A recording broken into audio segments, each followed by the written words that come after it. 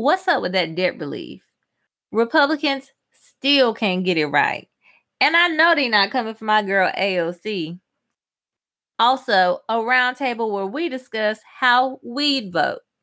Hey, girls and guys, I'm Brandy with an I, and you're listening to Did You Hear the News?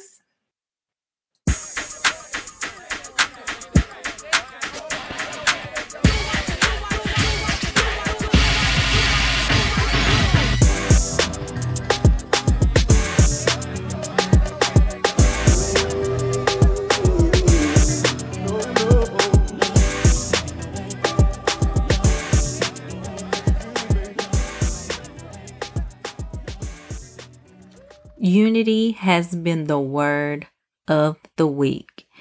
After 10 Senate Republicans requested a meeting with President Biden to discuss his relief bill, he promptly invited them over. They met for 2 hours and exchanged ideas, I guess, about how it's actually better to not cut a super popular relief bill by 2/3 just for the sake of partisanship.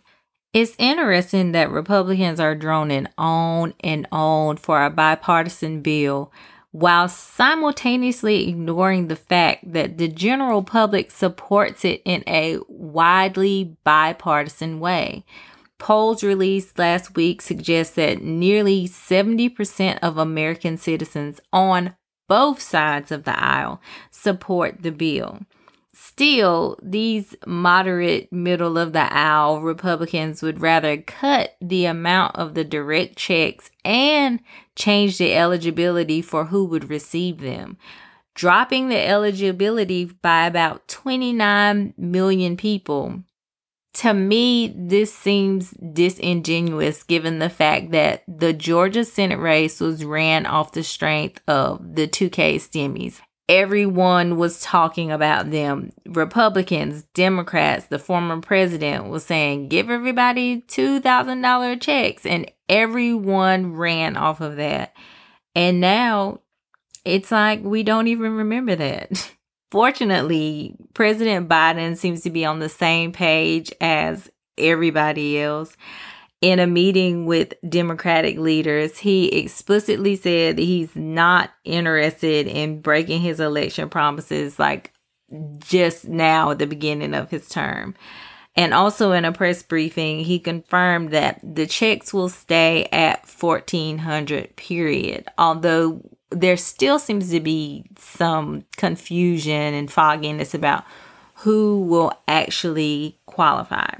Moderate Democratic senators like Joe Manchin and Kyrsten Sinema want to see more targeted checks. As I talked about this last week, also middle of the aisle, Republicans are saying the same thing, but we don't really need them. We need those moderate Democrats. So that's part of the reason why you see such of a tug of war about the targeting of the checks and who will get the checks and who won't. It's because the Democrats already have such a slim margin of a majority in the Senate that they really need those Democratic senators who are more moderate and worried about targeting the checks to actually be on board. They need every Democrat vote in the Senate to actually get this through. However, Senator Bernie Sanders said that he felt that targeting the payments translated more into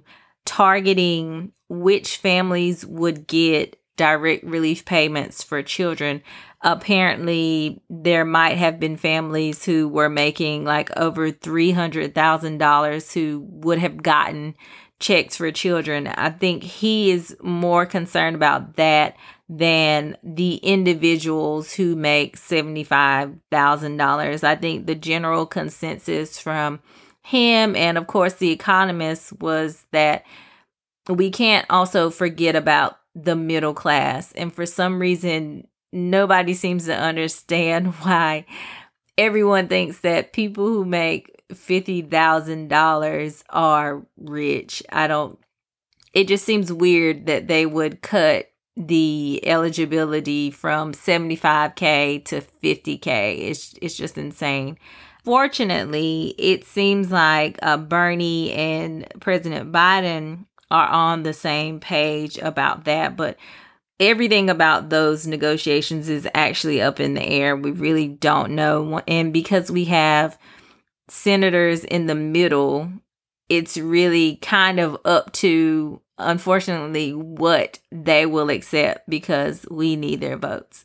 Regardless of all of that hullabaloo, the Democrats did move forward with the first step of getting the budget approved through reconciliation, which is an in-depth process, and it would allow them to pass the budget more expediently through the Congress with no filibusters and only 51 votes. So once again, those Democrat votes are so important because if the Republicans are not going to support, we're going to need all the Democrats. The Senate held like a 14-hour vote-a-rama, it's been called, where members were able to discuss like their input and concerns about pieces of the bill and take numerous votes and all of that. And basically what they do that for is because at the end of the day, they kind of want a record on where people sit on certain parts of the bill. If I'm not mistaken, I do believe that they did discuss the $15 minimum wage as well when they were discussing that. However, it's not even clear if minimum wage is going to stay in the bill now that it is considered reconciliation. Reconciliation is very specific to certain things. It has its own rules. So we're not sure if it's going to be included. President Biden said that very open and honestly in an interview. He would love for it to be included, but he doesn't know if it will be due to the Senate rules. I think it's the parliamentarian who would have to confirm that that part would be able to be included. So we'll see what happens. There is a lot of back and forth about the minimum wage. I think a lot of people think that it would be a sudden change to $15 an hour, but as we know and as we've seen in other states who have actually made $15 the minimum wage, it's more so of a graduated thing where it happens over the years. So I think that might have gotten some senators on board. I'm not sure, but we'll have to stay tuned because we're not sure at this point if minimum wage will make it into that bill. And if it doesn't, then President Biden mentioned that he's interested in a separate bill in which minimum wage would, go through on its own. So I don't know how I feel about that. I know how the Senate tries to do, like they'll have to tack something on that the Republicans want for them to vote for, especially if it doesn't go through reconciliation. I'm assuming it would need the 2/3 votes like normal legislation does. But once again, it's one of those bipartisan things where it has overwhelming support. It doesn't make sense for people to be living and working in the United States and they can't even live above poverty level. They can't even make a wage that puts them above poverty level. So once again, we'll see how the Republicans will vote on that. So in the end, they did all their voting. They got all of the procedures out of the way. They did a vote. It was 50-50. At around 5:30 a.m., Vice President Harris provided that breaking vote to get the legislation passed 51-50. So the bill will be moving forward as reconciliation. And at this point, it's up to the Republicans to decide if they want to get on board with the final number of whatever is presented or not. Once again,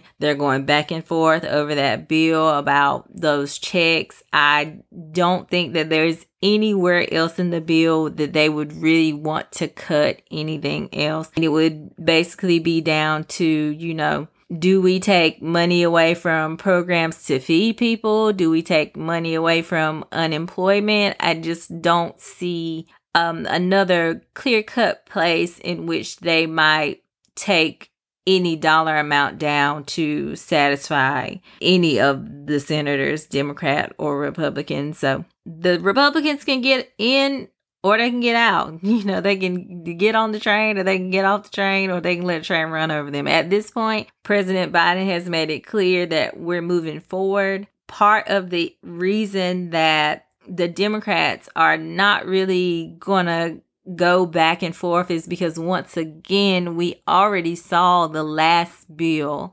of, what was it, $900 billion. That took 8 months of back and forth. So I think at this point, the Democrats are like, we're not going to go through that again.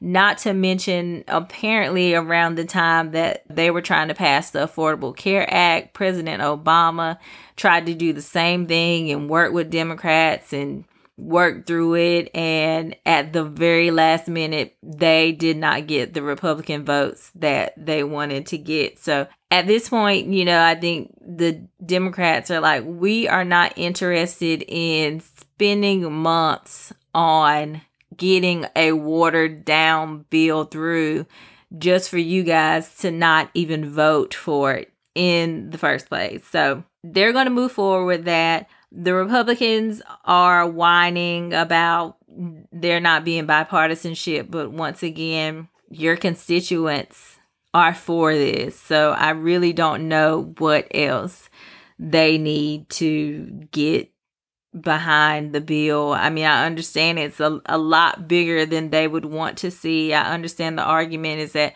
there was already money in the last bill that was allocated to certain things that hasn't been used. But I think my issue with that argument is, look at how long it took you to pass the last bill. And I'm not sure about this. Someone can correct me if I'm wrong, but I don't recall there being a lot of retroactive spend in that last bill, meaning we saw relief in March or April of 2020, and then it took 8 more months for anything else to be passed. And I don't recall them including relief to retroactively account for those 8 months. So I just feel like that argument is kind of moot on their end, but once again, I could be wrong. It's not like I sat and combed through every bill with a magnifying glass. But we'll see how long it takes to get passed. I recall Nancy Pelosi saying this week that she is absolutely sure that they can get it voted for in the House by the 15th, even before the 15th, she said. So we'll see how long it takes to clear the House. Unfortunately, impeachment is going to stand in the way of many things that need to get done within the next week. We know that the former president lost his defense team on, I think it was Saturday of last week, and he had to get a brand new team. And so now he has 2 more lawyers. The impeachment managers had requested that he actually testify, to which his attorneys, which are very smart, obviously said absolutely not. He won't be doing that. I don't think it's because he didn't want to. I think it's because they knew that he absolutely cannot be trusted to get up on anybody's stand. I think it would just probably be more of a spectacle than any of us really want. I think at this point we just want them to get it over with. We're not really sure what the rules are going to be yet. We don't even know if they're going to call any witnesses, what evidence they're going to present. I feel like it should be a closed case. We all saw it happen, but we know how the Republicans are getting down. So at this point, it's just like, get it over with. Like, we want to move on from this guy. He was a terror, and we just don't want to have to talk about him anymore. However, we know that lately that can't be the case because of what drama he has left behind in the Republican Party. The Republicans continue to deal with their extreme right-wing issue this week as Minority Leader Kevin McCarthy finally pretended to care and have a talk with our girl Margie. According to McCarthy, the talk went well, and privately, she denounced all the things that she had said and she apologized. However, Margie took to social media and any news outlet that would have her to continue to double down on her stance and call Democrats stupid and Republicans who actually lose gracefully weak. After it all boiled down to it, the Republicans held a meeting in which members were allowed to air their grievances. And in a not so surprising set of events, Liz Cheney was berated for hours on hours, and Margie actually got a standing ovation from half of the party. Scary. And since Matt Gaetz said he had the votes to remove Liz Cheney from her role as number 3 Republican, Liz was like, let's do what it do and hold a vote. To which she got overwhelming support of 2/3 of the House. Really sending a big F you, because my daddy is dick, and if he can shoot his friend in the face while hunting and still come out unscathed, then if you thought this was. And honestly, truly, I'm not going to say I'm a supporter of Liz's, but I thought it was cute that she did what had to be done. Unfortunately, the party still has a conspiracy theory problem, because even after the House Dems held a vote to remove Margie from her committees, after she read her non-apology that made her the victim out of all of this, just shocking, I know. She held a press conference and once again just stood 10 toes down in all of her crazy. She called the Democrats stupid again for removing her from her committees because they were a waste of her time anyway. And I think it's funny because I don't recall her saying that they were a waste of time when she was using all of the drama that it brought up to actually fundraise. And if it's actually a waste of time, then what are we paying you tax dollars for?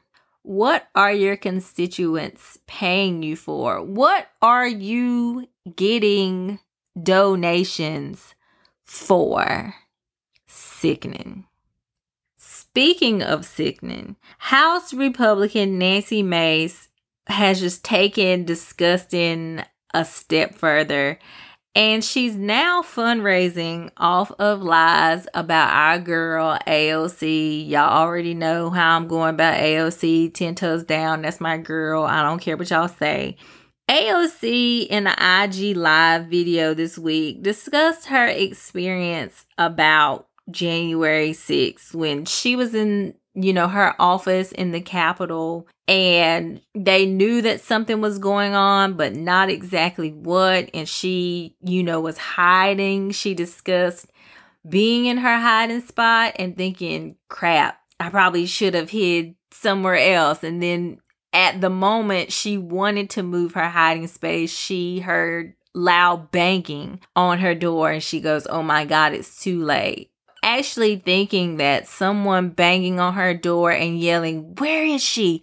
Where is she? Is there to kill her. Because let's not forget that she gets an overwhelming amount of hate mail and tweets and all of that stuff coming her way on a normal day anyway. So she was clearly terrified, thinking that a rioter had actually gotten into her office and was there to kill her. She thought she was going to die. As a sexual assault victim, her trauma came back and she really thought that she was about to die. However, it turns out that it was just a Capitol Police officer who had not identified himself, and it was just a little confusing to her because she felt an overwhelming amount of rage coming from this officer and not really knowing what's going on. Of course, she was terrified. Fortunately, she was evacuated to another building. She wasn't given clear information on really where to go in that building. But when she got there, she bumped into Rep. Katie Porter, who I also love. Oh my God. But she ran into Katie Porter, and fortunately for her, she was able to hunker down with her. And Katie Porter also talked about how terrified she was, how she was looking around for places to hide, how she thought she was going to die that day, and how she realized that she had on heels and she had wished that she wore flats in case she had to run for her life. Like, that was her genuine experience. But of course, the critics had to come out and say, oh my gosh, she's a liar.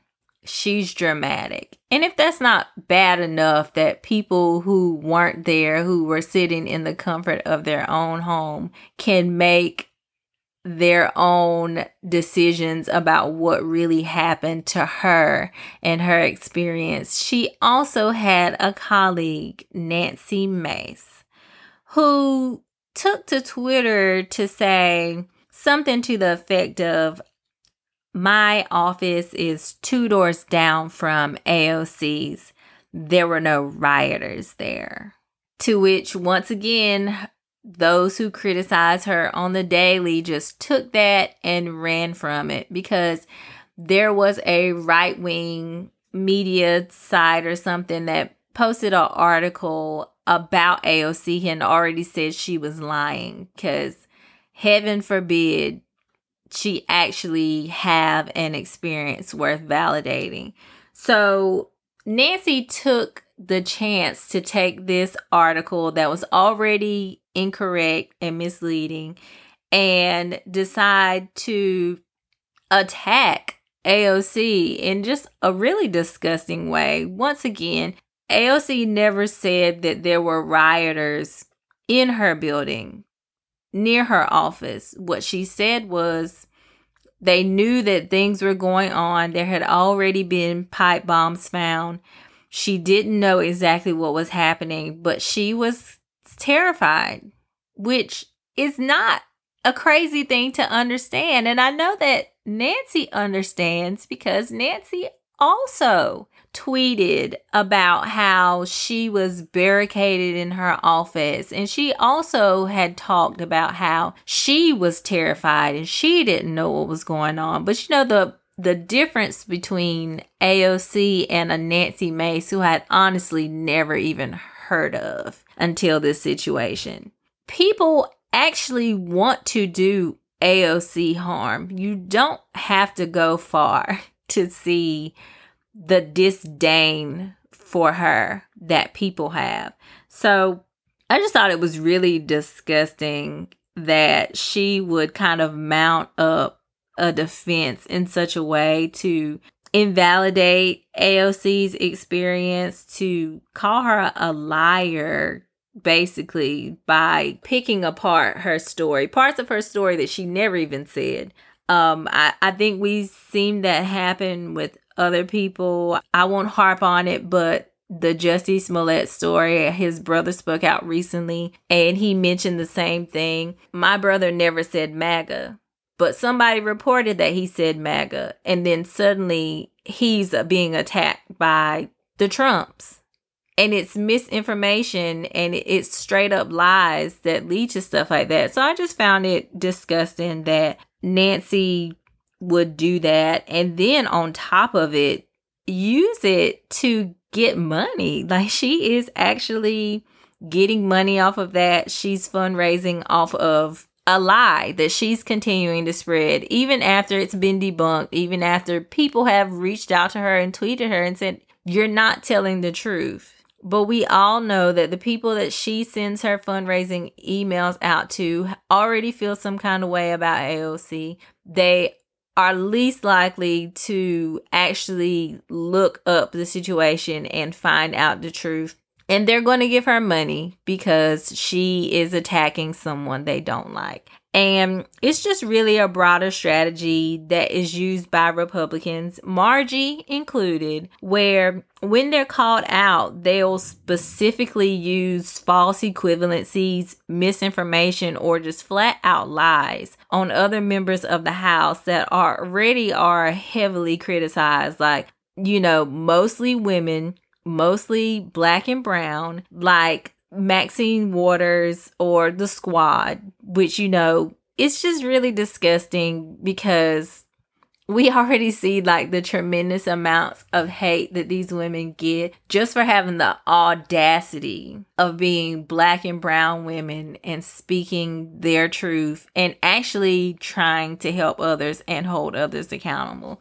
So once again, like I said, y'all already know how I'm coming about AOC, 10 toes down. It is what it is. So I think we need to protect her and these other ladies at all costs because we just see some disgusting attacks coming their way. Also, really quick before I get into my next segment, I received some feedback after I posted on my personal Facebook that I had added myself to the vaccine wait list here in South Florida. Really interesting feedback from a lot of you. Some of you wanted to know why. Some of you just wanted to know if I had lost my mind or not. I don't know, but I thought I would share the reasoning behind me deciding to take the vaccine. I don't really feel like I have to give anyone an explanation, but if I can help educate someone, I would absolutely love to do that. So I have decided that I'm going to take the vaccine. I already knew I was going to, right? I think for the most part, a lot of us know that if we want to get back to a sense of a new normal and do any of the things that we really like to do, we're very likely going to have to take the virus. So I had already gotten that into my head months ago. However, I just got to a point where I was like, I'm tired of waiting. I'm tired of putting out the inevitable and I'm ready to get it over with. I'm just tired of hearing about it. So I have my own reasons. The main three are basically this. First of all, educated. I feel as if I have gotten all the information about these vaccines that I could possibly get. As I mentioned, I watch CNN all day, almost every day. That's not something I'm proud of. That's just my life. And they have taken the time to explain the vaccine, to show people receiving the vaccine, to address others' concerns about the vaccine. I mean, CNN has been holding town halls about coronavirus and everything relating to it for months. It's not anything new.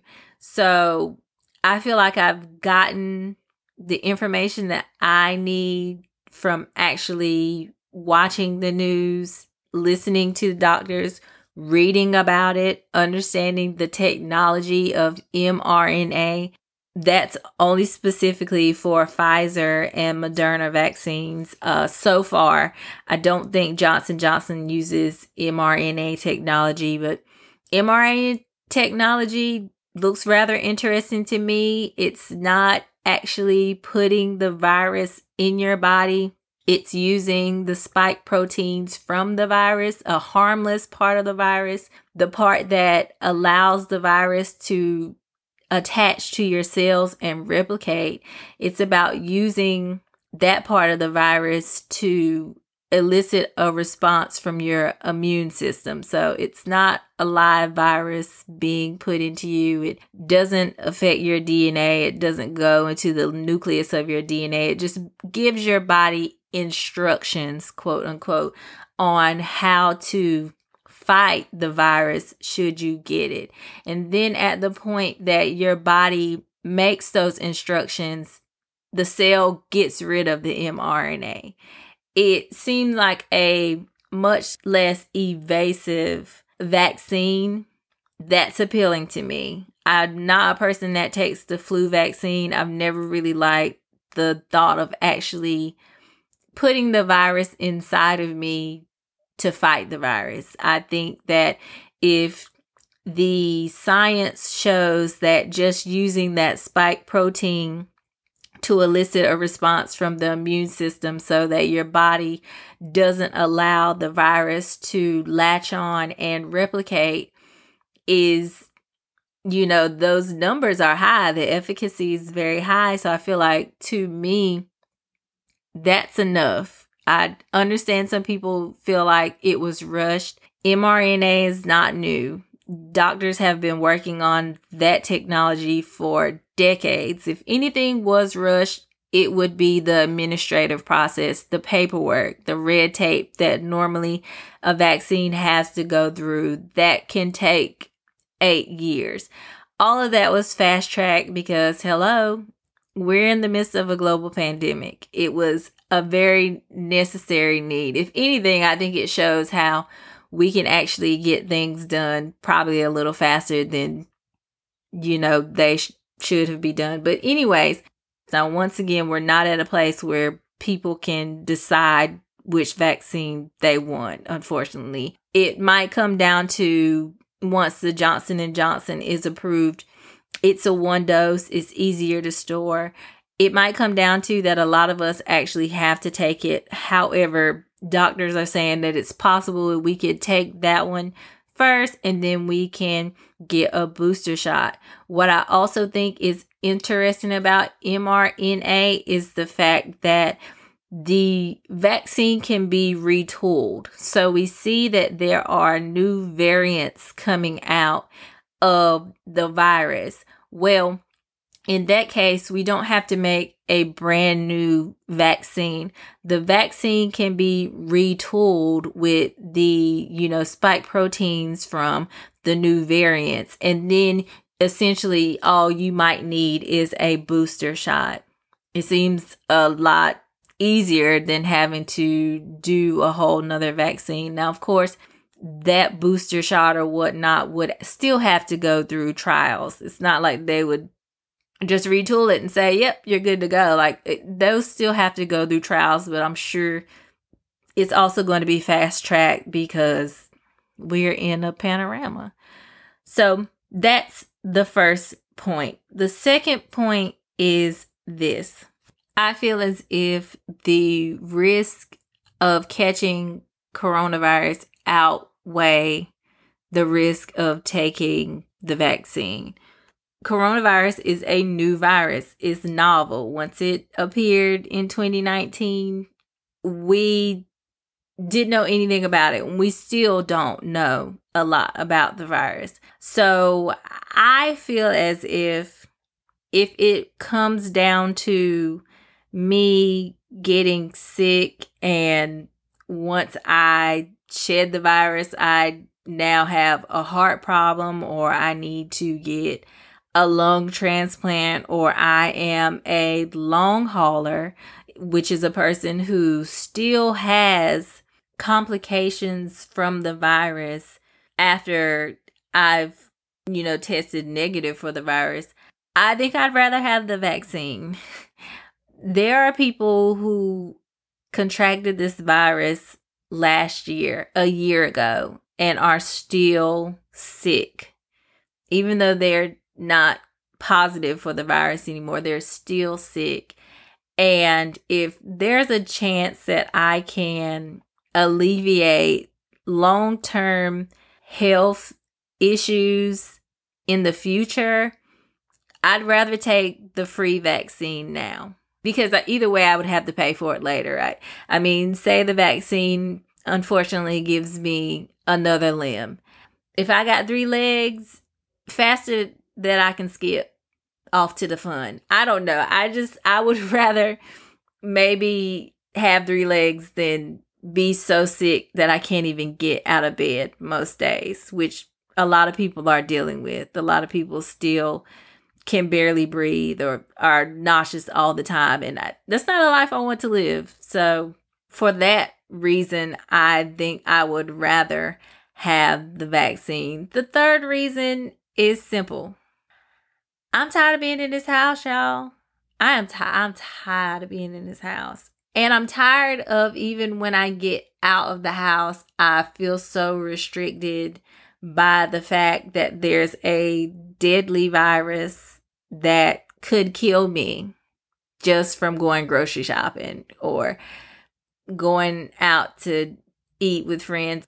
I miss my family. I miss my friends. I want to be able to see them, touch them, thump them, all of that. Like, I want to get back to a semblance of normal because I need that. And I see many of the healthcare workers or just senior citizens, when they get their vaccine, they talk about how free and how much relief they feel at the fact that they have some sort of protection. They have another layer of protection on top of the mask and the social distancing, because we'll still need to do that for some time. But they just have a little protection just in case they go to the grocery store and they touch the wrong thing, or they forget to not put their finger on their face. They feel like they have the protection that they need to live somewhat of a normal life. So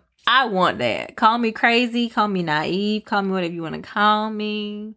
But I want that relief. I want that feeling. So those are my reasons for taking the vaccine. Once again, I'm not a doctor. Make sure you talk to your doctors. I have spoken to mine. I know what is going to work for me, but what works for me is not for everyone else. I understand that. Whatever you decide to do is on you, and that's fine. I'm not trying to convince anybody, but those are my reasons, and I'm going to do what I have to do for me. So I want y'all to be healthy. I want y'all to be safe. Stay safe. Remember, the vaccine is not the end all be all. Even if you do get it, you still have some time before you hit full efficacy. The vaccine doesn't keep you from contracting the virus, but it is supposed to keep you from getting deathly ill. And if I can prevent that, then that seems like enough for me. So thanks for listening to that. And now I'm really excited because I have my first podcast roundtable with two lovely ladies. I'm so excited for you guys to hear it. Today, I'm joined by Letty Shoemate and Anna Wilson. Letty is a historian, educator, facilitator, and podcast host living in Wilmington, North Carolina, where my alma mater is. Go Seahawks. She has 2 masters, one in history and another in conflict management and resolution. She's the host of her own podcast, Sincerely Letty, where she educates about history and bridges the past to the present, discusses racial and social issues, and she does not hold back the truth. So I'm super excited to have her here. And I'm also excited to have Anna Wilson here. She is a campaign staffer, nonprofit professional, and progressive activist who worked in the general election for the Biden campaign and on the ground in the Georgia runoff, making me super jealous seeing her out with Jon Ossoff and Warnock and eating all that good food down in Georgia. All right, ladies, so thank you so much for joining me. I'm really excited to have you here on my first roundtable for Did You Hear the News? And every week, I feel like I say it's a wild one, but every week it's really wild. I don't understand.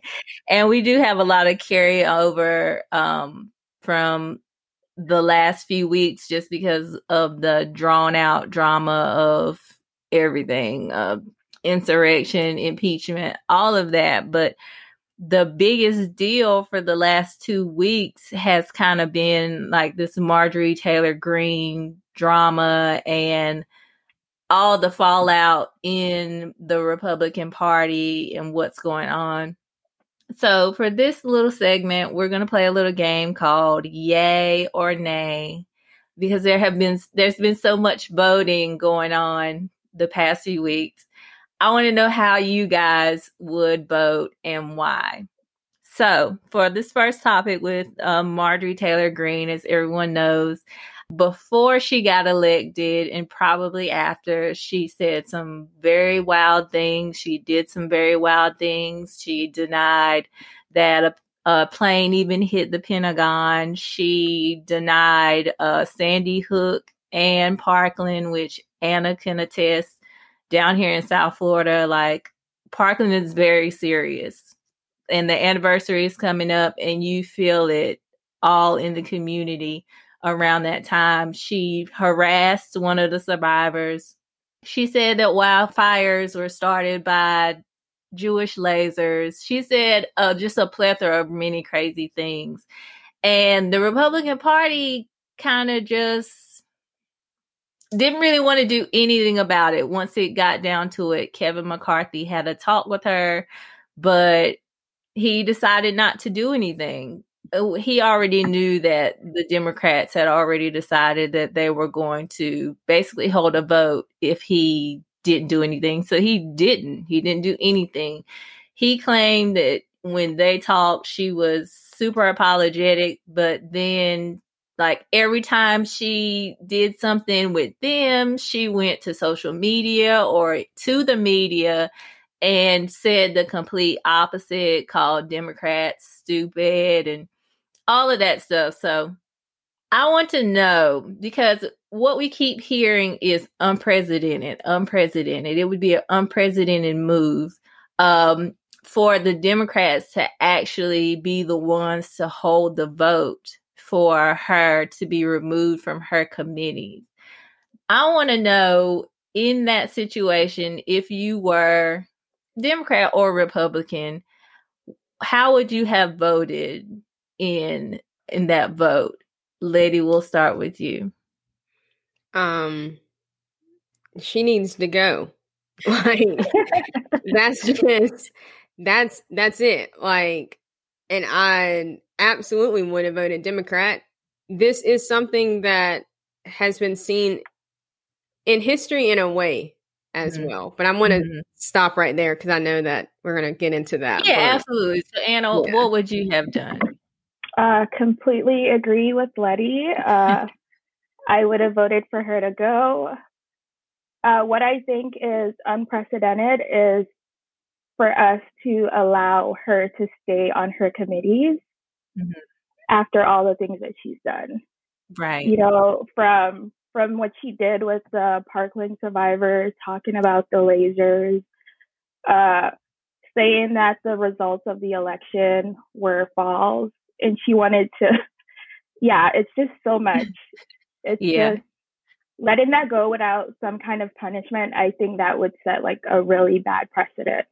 Exactly. And I agree. And I also would have voted yay. But I guess my question is, what do you say when Republicans or even other people on the outside say, well, you know, the president hears that Republicans later on down the road, when they have power, they can basically do the same thing. They can hold a vote to, move a Democrat off of their committees. Like, what do you say to that? So I would say the Republican Party is not in a good place right now. The radical right was always there. We know that. But now they have become like the face of the party. And there's a thing called personal responsibility. We all know right from wrong. And clearly she is in the wrong. If this is how they want their party to look, with, you know, censoring Trumpism and being the radical right, for America to look crazy in the face of the rest of the world, then I get why they don't want to vote to remove her from her committees. But if they actually want for like the international community to look at the country as like, you know, a functioning democracy, then you have to vote to remove her from her committees. I mean, everything that she's doing, everything that the Republican Party is doing right now, I feel like it's very anti-democratic, and it's like everything that we're against as a country. political parties aside, I feel like the country as a whole, it's not what we stand for. So yeah, that's what I would tell them, Right. if I was in that position. Yeah, I mean, I definitely agree with Anna whenever it comes to like personal responsibility, because I was thinking of what accountability is. And I also cannot help but think too about the fact that what she did is what often, I'm just going to go here, that what we've seen happen throughout history is whenever white women uphold patriarchy, and they do it in spite of themselves every single time. And it happens often in the Republican Party, absolutely. And I mean, throughout history, people can say, "Oh, but this is how Democrats were throughout history." Well, the Democrats were the Republicans, so Yeah. like the party switched. Okay, let's just get the history right, people, right? And so that's what is honestly in the forefront of my mind, because yeah, they can like go down the road and try to say, "Oh, well, Democrats can hold a bill like this too." And it's like, yeah, but you can't sit here and in this moment, whenever this is happening and you have a woman who is going with conspiracy theories and doing all of this harm, and say, "Oh, but down the road." It's always that, right? There's always an excuse to not hold someone accountable in this country. And if the Republican Party wants to do something, truly wants to do something to change what we've seen them be the last really 5-6 years, then they need to hold her accountable and not just do things like, "Oh, I'm just going to have a talk with her." And I thought it was funny because Nancy did come out and do like a little press conference before they did the vote. And Manu Raju at CNN did ask her, like, "Do you think this is a dangerous precedent?" And she just like totally, she was like, like if somebody in the Democratic Party was threatening violence against other reps, they'd be gone. We would do it. We would remove them. And I think it's crazy that we continue. I mean, even with the impeachment, we hear precedent. But it's like, when have the Republicans ever needed an excuse to not do some like shady, underhanded stuff? I can't think of a time, honestly. So I'm like, if it's something that they want to do, they're going to do it. And especially to stay in power, and to go back to what you were saying, Liddy, it does feel like that far right wing is becoming more dominant. I just think it's going to be really interesting to see like where they go from here, because you can clearly see that the minority leader, Kevin McCarthy, is trying to feed both sides, with not necessarily going against Liz, but barely defending her, and then just kind of like letting Marjorie slide. No, that actually makes me think about Mitch McConnell whenever he called Marjorie, it wasn't crazy, it was like loony. Loony. Loony conspiracies and lies. Yeah. Right. But he didn't even use her name. Right. Like, and I think that people need to understand that, and actually, because it's these small things that are actually huge, because the fact that he didn't name her, like, yeah, he's still not wanting to do, like, to get on her bad side in a way, but he wants to appease the other people. Right. And so, but it's just what, like, you were saying, honestly, even about Kevin, like, trying to play both sides of this. And it's really exhausting, honestly, because people are like, and this too goes to why, and really, Brandy, you've posted about this a lot, about the harm of thinking that because Trump is no longer in the White House, that all of this goes away, when that is absolutely not true, because we still see it happening, right? Yeah. And she's definitely the embodiment of that, because I do remember us going, "We can't wait for January 20. We can't wait. But still knowing in the back of our minds that, like, just because he leaves doesn't mean he hasn't left everything in shambles, like everything. So can I also add to that what you guys are saying about them playing both sides? I feel like over like the last 6 years, a lot of people have done that. And now, ever since the insurrection and the Capitol, more people they're trying to like say, yeah, this is wrong. But, you know, we all know where it was coming from, what led to it. But I think we've kind of seen that they can't really rein in these people that they've already radicalized. If people don't step up, like in the Republican Party, right, they're not going to be able to like purge these radical folks. I mean, they've always been there. Trump just allowed them to like become the face of the Republican Party. And for people like Mitch McConnell, you know, I have no hope that that man will ever do what is right. People like Marco Rubio, these people will never do what's right. For people like us living in Florida, God help us. Just trying to make it down here. Yeah, it's tough, but I just don't see like how they're gonna purge all these people that have been radicalized. Yeah. But I do have hope because we did vote for a new president. Back in 2016, I honestly thought Trump was gonna win again. Yeah. But clearly, you know, he didn't. So that's good. But yeah. And I agree. But I did say last week, I think the reason that they won't come out is because they have to say, and I was involved too, you know, like they can't come out and say, listen, you've been lied to. The election wasn't stolen. Q isn't real. The Democrats aren't, you know, because then they'd have to say you were lied to and I was one of the ones that was lying to you. I was one of the ones who was perpetuating these falsities. And they don't want to take accountability. And they don't take accountability. There's no accountability for the former president. And then it's even harder for us to move past these fringe groups because every time they tap dance around them and not condemning them, they take that as they condone it. Like they're like, yeah, they're on our side. Like anytime they say we don't know who QAnon is, I don't know. But, you know, they think that's cool. Like a CNN had a clip where one of their reporters actually went to a QAnon meeting like a few weeks before the insurrection. And guess who was there? Surprise, surprise. QAnon shaman wearing his fur and his face paint like weeks before the insurrection. And it was right after I think it was the second debate was supposed to happen, but you know, the former president had gotten COVID and he refused to get a COVID test.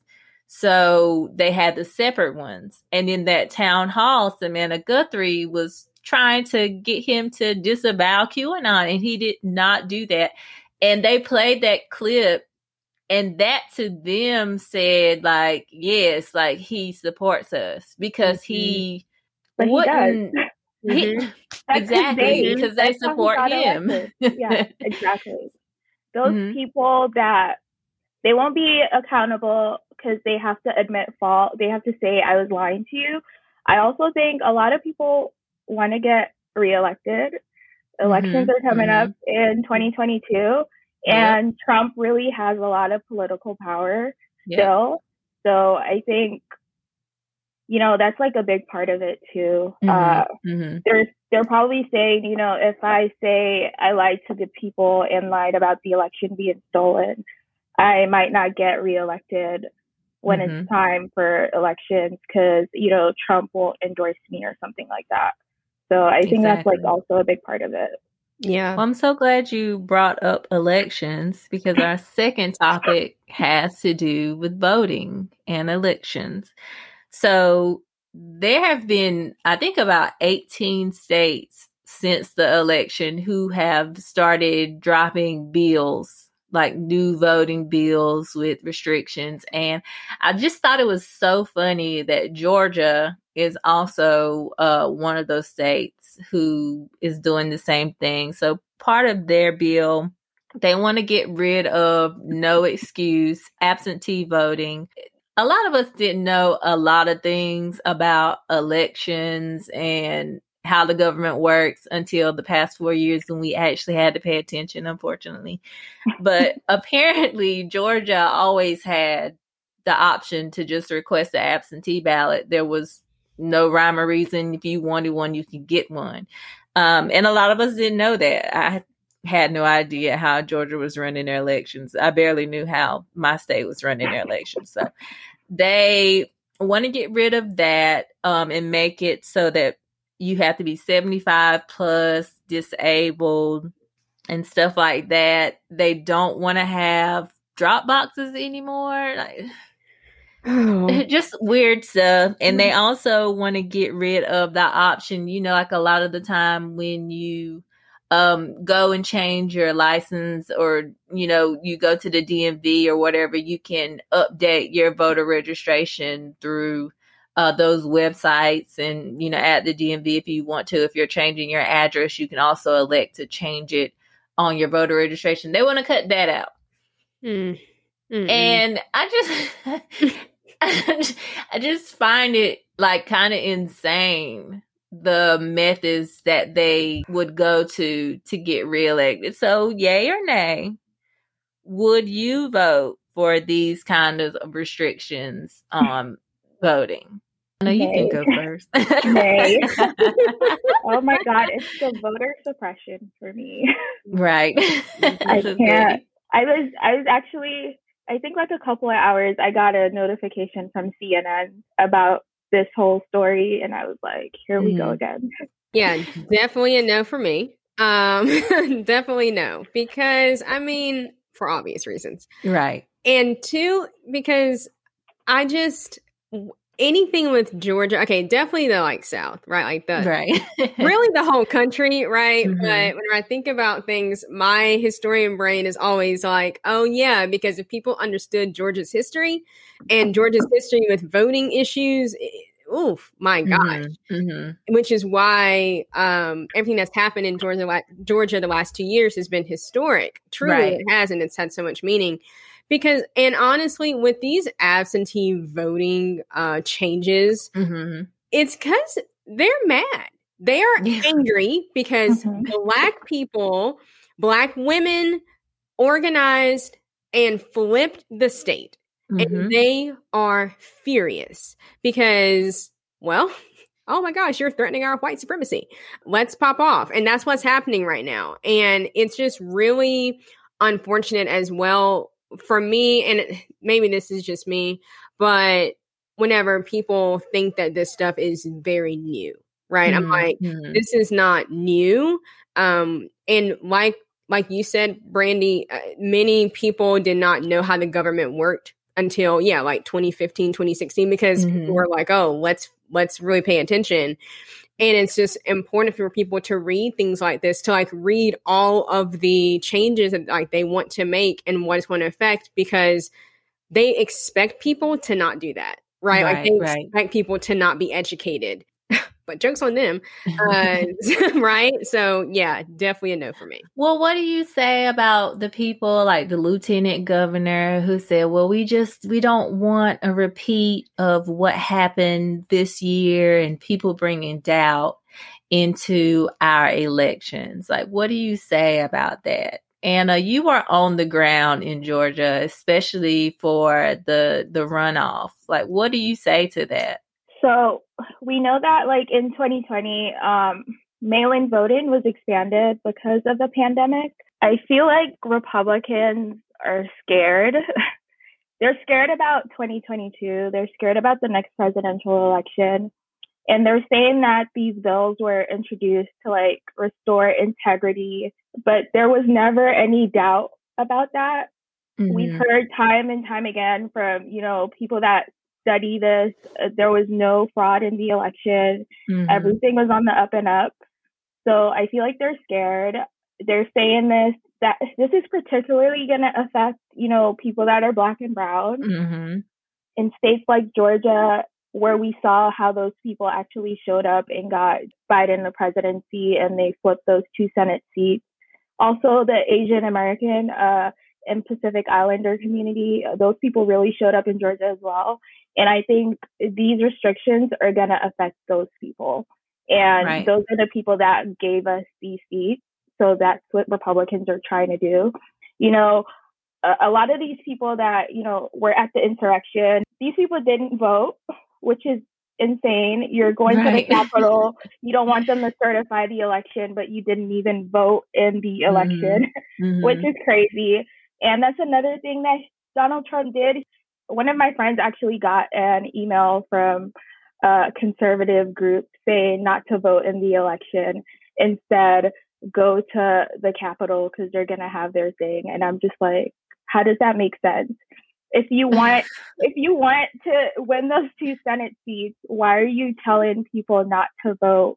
I guess that was a part of their plan. They're saying it doesn't matter if we were to legitimately win those seats because they're gonna overthrow, the government at the Capitol to get the rightful results that they were seeking out. But I just think it's another way to disenfranchise certain communities, and I feel like we really need to hunker down, especially with the redistricting that's going to be happening. So that's going to play another huge part. 2022 is going to be a tough year for Democrats. Yeah. I feel like we can go on about that for days, but I think we should get to my favorite topic. The one that I have been following since anybody ever whispered the idea. Student loan debt forgiveness. Please take it away. Let's talk about it. So Chuck Schumer and Elizabeth Warren have been on this for a long time. Bernie brought it up way back. I think he had introduced the bill with some support, but Chuck and Elizabeth Warren have really been pushing President Biden to do it with an executive action. They say he can get rid of at least $50,000, which I think we all agree is better than $10,000. $10,000 is nothing. I have personally paid almost $14,000 since I graduated college in 2011. 600 of that has gone to the principal of my loan. Crying. Yeah. And my balance is still the very same as it was when I graduated college in 2011. 10 years ago. 10 years. This May. Decade. A whole decade. I don't even look at my student loan balance anymore. Either. I definitely don't. I graduated in 2018. So for like the first, trying to find a job, for like the first couple months, I did the income-based repayment. And my loan balance was going up. By like the third month, I was like, oh shit. I was like, oh, I have to pay more because you have to pay. You have to pay an astronomical amount a month. It's like rent. To make a dent. Right. Yeah. You have to pay rent. And it's not like any other type of loan in which, it's fixed. Like you get a car or like a mortgage and you basically know how much your interest is and it's broken out over the life of the loan to the point where you have a fixed payment every month and after a certain amount of payments you're done. Right. But not with student loan debt. And I think people don't understand that. Right. You just don't understand how this works. People don't get it. And this is something I talk about all the time because also another thing that's I feel like not talked about enough is people want to compare different degrees and what certain people could do. Right. And it's like, I got loans for everything in undergrad because my parents were like, you want to go to school? You got to figure out how to pay for it. Right. And also like the lack of financial literacy ish, but also like my parents have always been very good with money, but I was kind of rebellious. So, I mean, I was also like 18. Right. Yeah. But then it's like getting my MA in history. I didn't have time to work. Like it was literally like a PhD program. Like it was, you don't go to sleep sometimes. You have to read 8 books a week. Like it was no joke. And so I was a graduate teaching assistant. People are like, oh, but you could still make money. Yeah, like $700 a month, and you Right. rent in Wilmington, North Carolina. First of all, that's not even right. And also, it's just like, that's a joke. And so I was getting loans for everything, and they're federal loans. And so after I graduated, I didn't get a job with the job that I wanted. And so I had to do the income-based payment. Yep. And I did, and nothing moved. And I went back to grad school, and I'm like, well, because I want to do like what I want to do. And at that point, I was like, listen, I'm never going to pay any of these like loans back. Yeah. And people don't understand like how it works. Like, there's an interest rate, but it continuously accrues. And there's also the people that say, oh, well, you should have made smarter decisions. And I'm like, well, tell me about all your smart decisions you made at 22. Right. And all the terms and conditions that you read all the way through at 22. Also, like, there's two things too that I share with people. I'm very transparent about with people is buying a home. Y'all, first of all, they go for blood trying to get a house anyway. Like, they want to know what job you had 10 years ago. Like, it's crazy. My husband has no student loan debt. And so he was able to sign for our house. I'm going to share all this freely on here. Yeah. Because people need to hear Teacher fellows. Yeah, right. Yeah, that's exactly what it was. Yeah.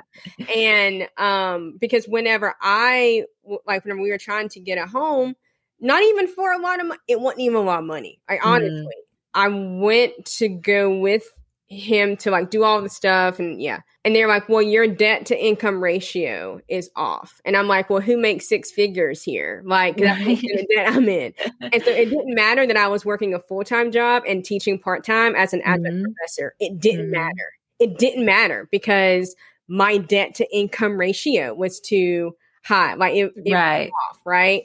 And so basically we had to pretend that I didn't even exist for him to sign for the home. Luckily we weren't married yet. Right. Yeah. But it's stuff like that people don't know.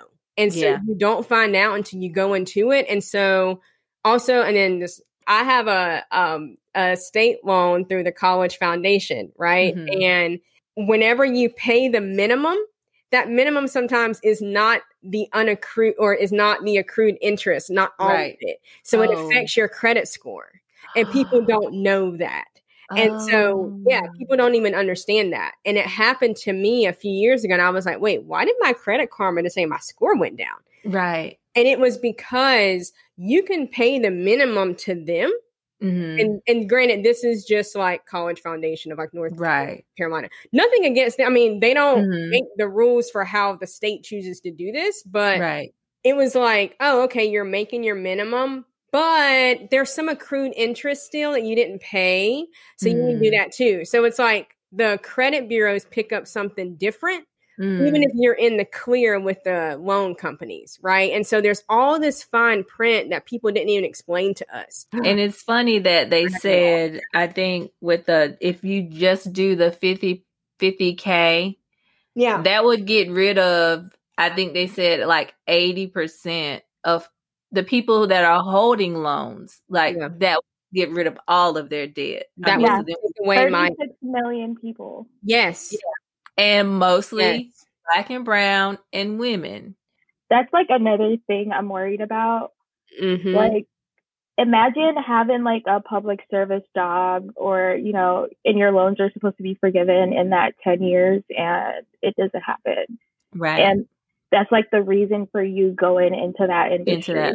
Yeah, exactly. Which don't, historically don't pay on the higher scale. Exactly. But you're thinking it's going to even out because like you said earlier, it's Black and brown people that would mostly benefit from this, which I think that shows a lot. It shows us a lot of why there's so much pushback of, why the government shouldn't forgive loans. But, we've seen over the years, student loan, it's been like predatory lending towards people. It's not the best system. I wish we could make that argument for conservatives, but it's hard to strike reason with a lot of those people. Yeah. But thank you guys so much for joining my first roundtable. This has been an excellent talk. I really appreciated it. So thank you, ladies, for being here with me on Did You Hear the News? Having me. Thank you for having me.